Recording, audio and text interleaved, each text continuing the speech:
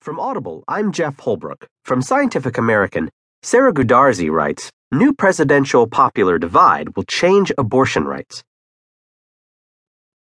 During his campaign, President-elect Donald Trump promised to defund Planned Parenthood, nominate pro-life justices to the Supreme Court, and ban abortions after the 20-week pregnancy mark.